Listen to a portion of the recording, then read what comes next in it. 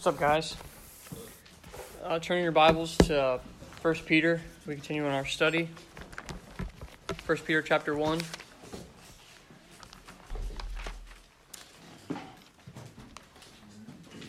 What's up, Kira? You made it just in time.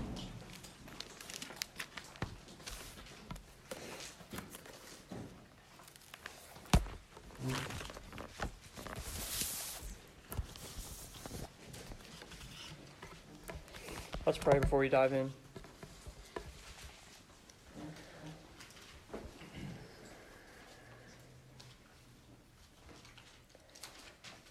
Father, we are unworthy to call you Father. We are unworthy to be counted as sons and daughters for those who are in Christ. We are unworthy of all that you have done in the first 12 verses of 1 Peter. We are unworthy of your Son's precious blood spilled out for us. And Lord, tonight you command us to walk in fear. I pray that you'd give me strength and fill me with your Spirit that I may that your word would pierce hearts. People's lives would be transformed. And I pray that simple truths that we can call on you as Father would seem so magnificent. A simple truth, a glorious truth, that we have been redeemed by your Son's precious blood would really land on our hearts tonight. So I pray, Lord, that you would work in the hearts of your people and do what only you can do. In your name, amen. So as I went over 2 weeks ago, all of the first 12 verses of 1 Peter are all what God has done for us. They are all going over from all the way from verse 1 all the way through 12. It is God has done this, God has done this, God has done this. We see, and I'm not going to go over in great detail like I did 2 weeks ago, but we see that we've been born again. He has caused us to be born again. This is God's doing. He has caused us to be born again to a living hope through the resurrection of Jesus Christ. He has shown us great mercy. He has given us an inheritance that is imperishable, undefiled, and unfading. We are being kept by God's power. And we are being guarded through our faith that he has given us as a gift for salvation ready to be revealed. We rejoice in our trials because they make us stronger in our faith. We have been given faith and love and great joy through Christ and what God has done for us. And we are obtaining the outcome of our faith, the salvation of our souls. So all 12 verses lead up to verse 13, which is what I preached on 2 weeks ago. My text tonight is 17 through 19, but starting in verse 13, we had the first command. We had, therefore, and he commands hope in God. Live your life in hope. And last week, Herb spoke on his verses, and the command that Peter had was, be holy, for God is holy. And so tonight we have the third command. So we had hope, live in hope, live holy lives, and now we have live in fear. Conduct yourselves with fear. And so there's a lot of misconceptions with fear in the Bible and just fear in general. And tonight, hopefully, it'll be clearer. So again, as I usually do, I'm going to go kind of phrase by phrase or little sections at a time, and I'm going to talk about those and kind of explain what Peter is saying, and then I'm going to end with a couple of just closing remarks, kind of like a summary recap of and emphasis on some of the things. So starting in we'll read from verse 13 all the way to 19. Therefore, preparing your minds for action and being sober-minded, set your hope fully on the grace that will be brought to you at the revelation of Jesus Christ. That's the first command.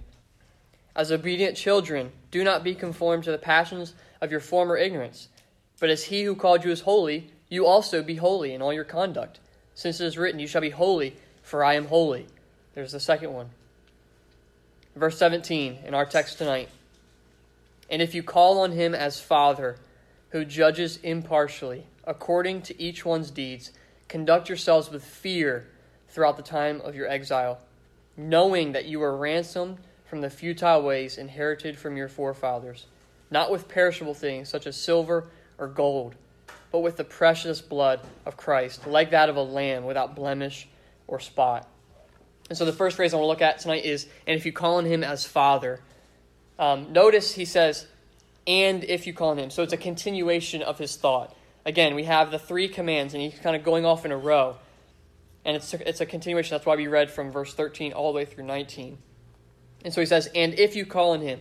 The NIV says, since you call on him. And I thought this is a really good translation, but actually I think it's better interpreted. Since is a great translation because he's talking about believers, but Peter's saying, and if is good for his point of, if you are calling on God, if you are doing this, then you should fear, and then you should be obedient, and you should do these things. So it's like if you do this, if you say you do this, then this should be the way you live your life. So if is a good way. It's kind of like a way to press in and kind of weigh in your own self. Okay, if I'm doing this, then that means I should be living this way. And so he says, if you call on him as Father. And as I prayed, this is a massive truth that really oftentimes, and really this is what I've kind of realized throughout all of 1 Peter. There's a lot of huge, massive, significant things like we've been born again, all these Christianity talk that kind of just goes in and out of our ear. It just comes in and goes out like, okay, that's normal stuff. But I really, really want us to think about these things, to think about the things that we believe. Think about the basics of our faith. We can call God Father. That's pretty amazing. And not only that, but he treats us as sons and daughters. God Almighty, creator of the universe, creator of every one of us, the judger of the entire earth, we can call on him as Father. And he treats us as sons, those who are in Christ. Romans 8:14 says it's pretty good if you want to flip there really quick. We'll be going to a couple different places. Romans 8:14. Romans 8:14 through, we'll go through 17. For all who are led by the Spirit of God are sons of God. He makes a distinction. It's all who are led by the Spirit of God are sons of God. For you did not receive the spirit of slavery to fall back into fear, but you have received the spirit of adoption as sons. This is an amazing truth, and I've been praying all day leading up to this that we would grasp and this truth would land heavily on us. By whom we cry, Abba, Father. The Spirit himself bears witness with our spirit that we are children of God. And if children, then heirs, heirs of God and fellow heirs with Christ, provided we suffer with him, in order that we may also be glorified with him. So we are literally heirs with Christ. And this is amazing, amazing, amazing truth. And so that's the first part of Peter's, of our verses tonight is calling on him as Father. The next thing we see is, if you call on him as Father, who judges impartially according to each one's deeds. So we see here he's both Father and Judge. We are all, and when he means, when he goes to, so he is Father and Judge, he judges us, and it says impartially according to each one's deeds. This can be looked at in a couple different angles, but the one there's two that I want to focus on, and the one is he judges impartially. That means he judges all people impartially. He does not see the outer appearance. He's not rich, poor, black, white. It doesn't matter. There's a standard to be met, and we all fall short. We are all on level ground. We have all sinned. We are all condemned apart from Christ. We all fall short of the mark of holiness and perfection and righteousness, and we cannot meet this on our own. So God shows no partiality with anyone. He won't sweep sin under the rug. And the second kind of aspect of this, he's impartial, is God looks on the inward heart of man. When it says that he's impartial according to each one's deeds. It's not your outer makeup. It's not whatever comes out. You can't make yourself look good like the Pharisees, because they were, what does Jesus call them? They're whitewashed tombs. And the outside, they clean up the outside, and the inside is dirty and defiled. And this is the thing. This is kind of what Peter's referring to, is he's saying you're saying one thing, and you could be living another way. You could be calling on him as Father, yet you're not walking in fear of him. And he wants to get to the hard aspect of God shows no partiality, and he judges according to your deeds, and that's the actions of your heart, the intentions and the defilements that kind of spew out. We talked about this again a couple weeks ago, that God is holy, and he must rid the earth of wickedness. He must get rid of everything that is impure and defiled. He does so by either wrath or by sending his Son to atone for the sins of those people.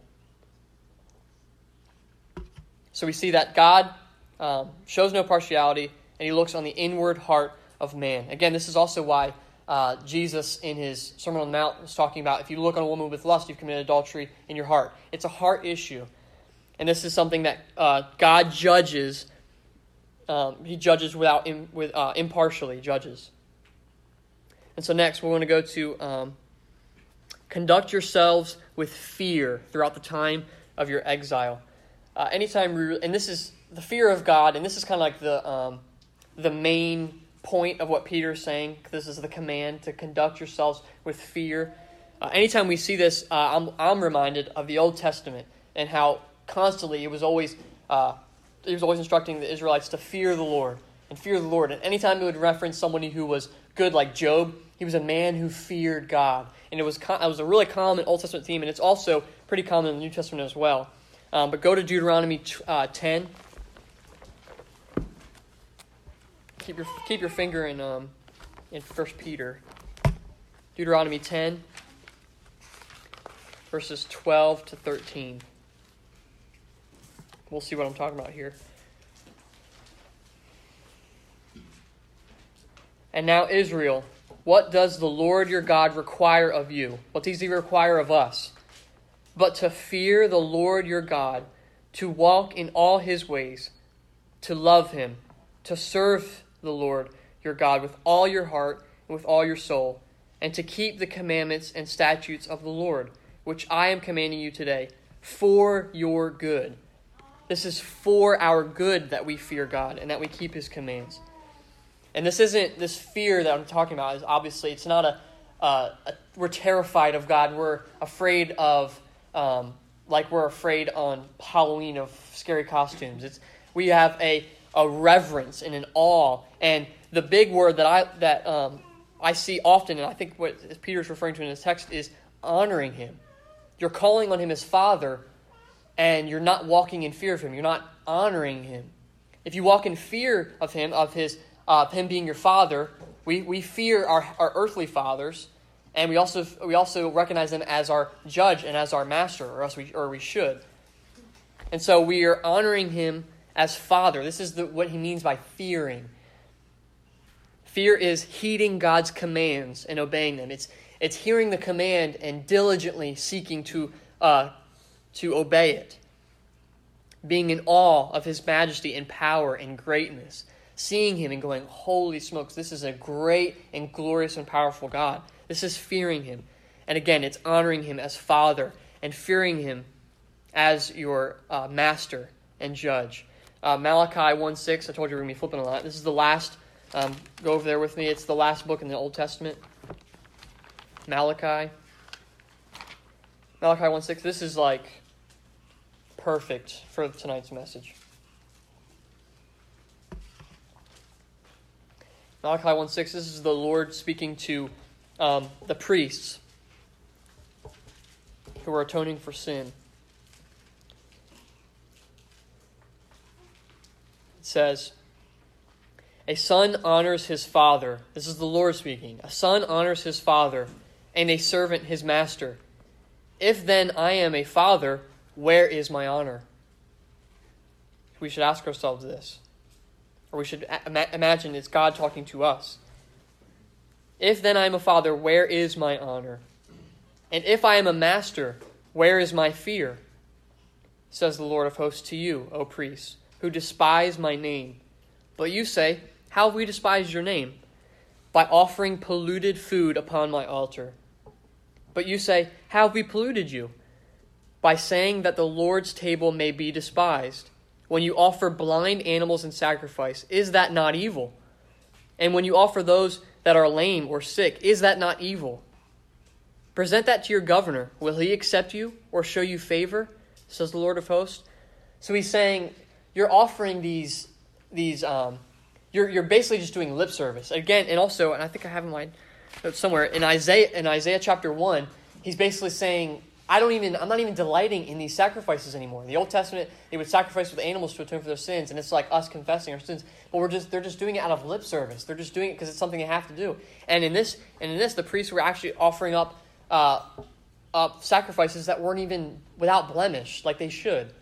So they were just a common routine thing, and it's kind of what Peter is saying in 1 Peter. He's just saying, you're calling on him as Father, and yet you're living, and he's commanding to live in fear. Don't just call on him as Father and not listen or obey any of his commands.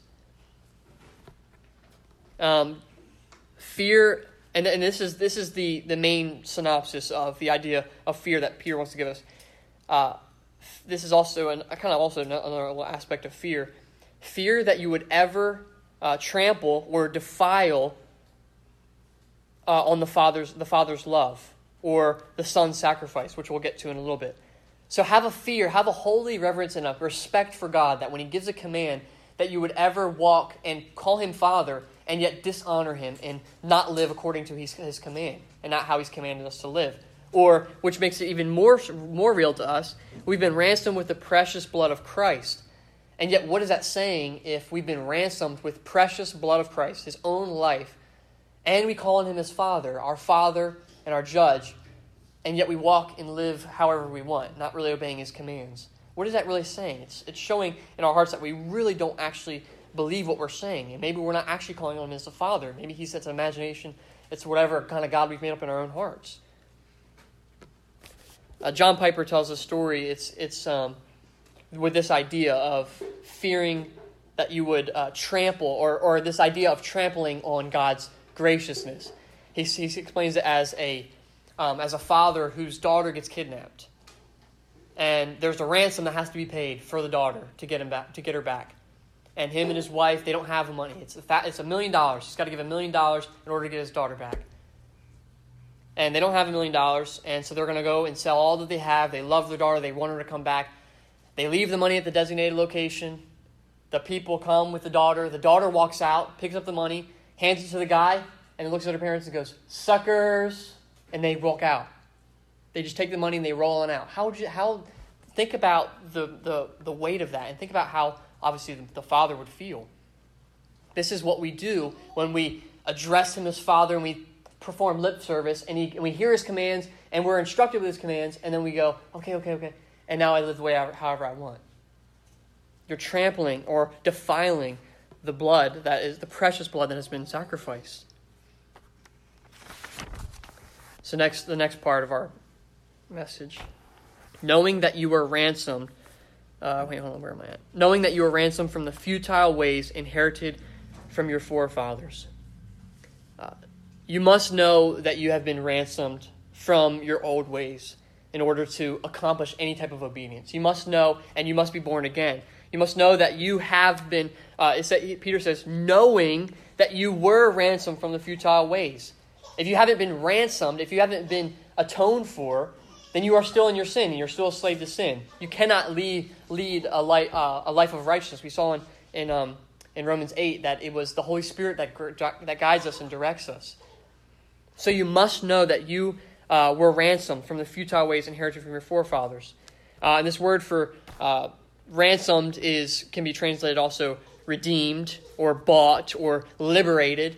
And what I didn't mention earlier, and I'm going to mention it now, is when I mentioned to conduct yourselves with fear throughout the time of your exile. Think of Israel and the Exodus, how God, and picture the salvation and the metaphorical, in the metaphorical sense and real sense to them, but metaphorical for us, of the picture of salvation. They're in slavery. They're enslaved to their former ways. They're enslaved in Egypt. God sends and rescues them with the Spirit rescues, he sends the plagues on Pharaoh, the last ones, slaughtering the firstborn son. And now God is rescuing them out of slavery. So boom, he rescues them. They're changed. Now they're heading forward. They go through water, kind of symbolizing baptism, and they go in. And then now they're going through all these trials, and they're living the Christian life as they're awaiting the promised land. It's the exact same thing that happens to us. And so Peter has this Old Testament and this Exodus mindset, and we see it again here. We have been liberated. Again, they were liberated from the bondage of slavery in Egypt. You must know that you've been ransomed, you've been set free from your old ways. Daily remind yourself that you are free from your old manner of life. You are free. You are no longer in bondage to sin. You can now live righteous and holy lives. We know this. And this is also, we spent a lot of time in the first 12 verses talking about the assurance of faith that we have, knowing that we are kept by God's power and being guarded through the faith that he's given us. All of these things have shown us, and in verses 9, we are obtaining the outcome of our faith, the salvation of our souls. All of this should give us great confidence in our faith, that we will one day be brought into the revelation of Jesus Christ and see him for who he is and celebrate and have joy unimaginable.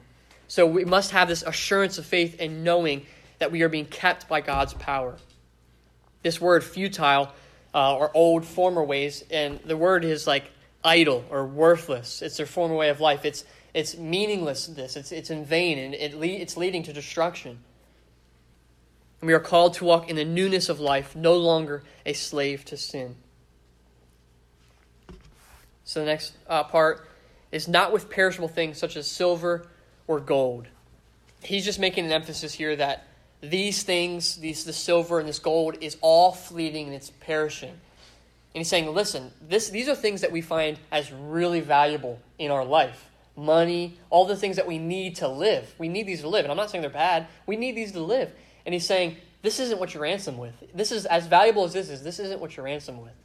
You're ransomed with the blood, the precious blood of Jesus Christ. And these things even were used for idols, obviously in the Old Testament, and even now we have different idols, but they don't save. They don't rescue you. They don't save you and redeem you from your old ways that are leading to destruction.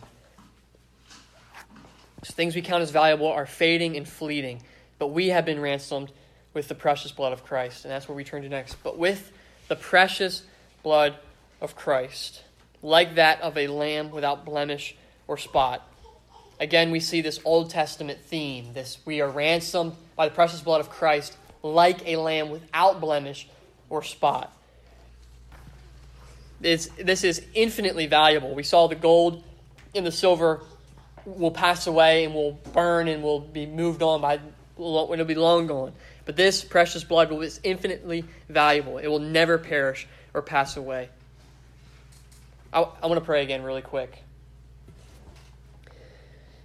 Lord, help us to see this. I am so insufficient to portray these truths. And I really want us to see this. The preciousness of your blood, of the blood of your Son, that has been poured out for us, those who are in Christ. I pray that this truth would land on us. Help it not to be lip service. Help it not to be Christian language. But I pray that we would see the severity and the weight that you have sent your Son to die on the cross for our sins. His precious blood was poured out for us. Help us to see this. So again, with his own life, he has freed rebellious sinners from bondage and wrath. Again, think of this as Peter's command, to fear and to honor and to obey the commands of God, because you have been ransomed by the blood. Again, think about if you've been ransomed by the blood of Christ, and you realize how amazing that is, and yet you continue to walk in sin, and continue to walk in the ways that he's commanded you not to walk in. What is that saying about your trampling on top of the precious blood of Christ?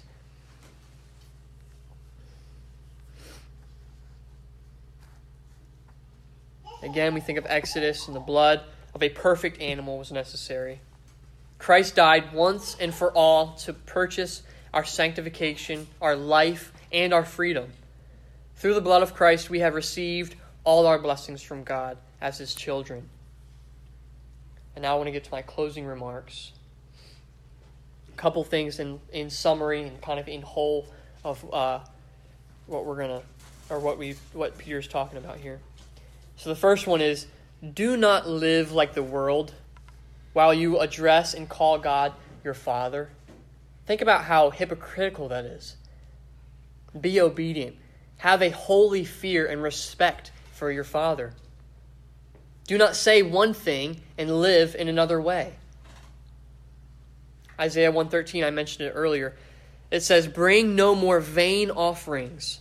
Incense is an abomination to me. He's saying this because they were just doing it out of lip service, out of performance. I hope we can really see and be kind of awoken from our boring Christianity, if you want to even call it that, our lip service, or lack of Christianity, and really understand and meditate and set our hope on the joy that is in store, and really read and meditate on God's Scripture, really seeking something, not just checking off a box. My next point, live in fear of the Lord in a sense that you honor him and his commands. Honor him by delighting to serve him and not trampling on the precious blood of Christ and your adoption. Again, what are you saying? If Christ has poured out his blood for you and you address him, you literally can address him as Father. And even when you need something and all those things are good, you address him, you lean on him, and then he gives you a command and you're like, nah, no thanks.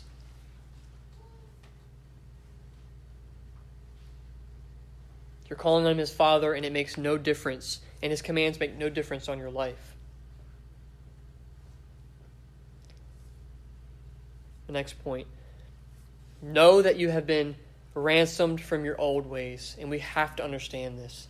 It's not in your own strength that you are obedient. It's not in your own strength that you fear him. It's not in your own strength that you even realize these significant truths.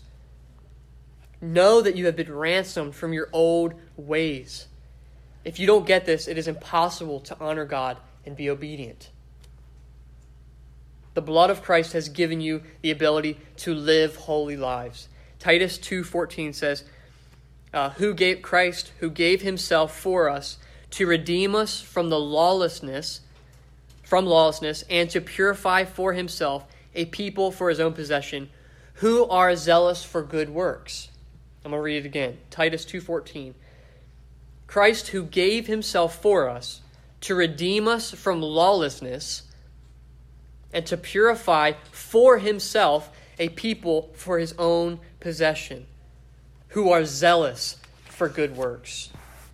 And this leads to my last point, is passionately pursue the lost. Our God is a righteous judge who shows no partiality. There's a standard to be met, and all fall short of that standard. And there is good news of Christ and his precious blood poured out. And we must pursue the lost. He shows no partiality. He will save from every tribe, tongue, and language. But we know he will punish sin. That is a reality that's coming, that's in store. The offer is available to come and drink freely. Come buy wine without money, without price. And we, as believers, are ambassadors of Christ, commanded to go out and proclaim the gospel and the glorious truths, commanded to bring other people into the sheepfold. Hear the command to go and to proclaim the gospel, and don't turn and walk and live your life in silence. You are trampling on the precious blood of Christ. Honor him. Fear him by spreading his glorious gospel to everyone, sharing the glory of the Father with those who are still enslaved. Let's pray.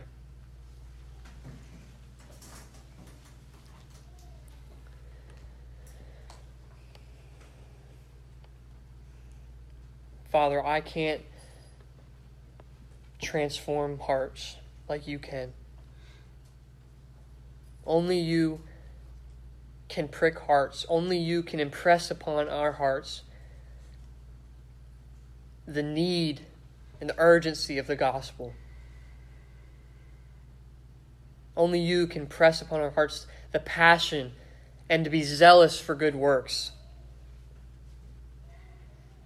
to being obedient, to fearing you, to honoring you, to respect you as our Father and Judge. I pray that the precious blood of your Son would move us to action, would cause us to be obedient, to seek the Scriptures, to love you more, to earnestly seek you with all of our might, and to live holy lives, to live in hope, to be holy because you are holy, and to conduct ourselves with fear throughout the time of our exile. Help us, God, as we go. Please, Lord, prick our hearts. Help these truths, these simple truths, to land heavily on us as we read through your Scripture. We love you. We thank you. In your name, amen.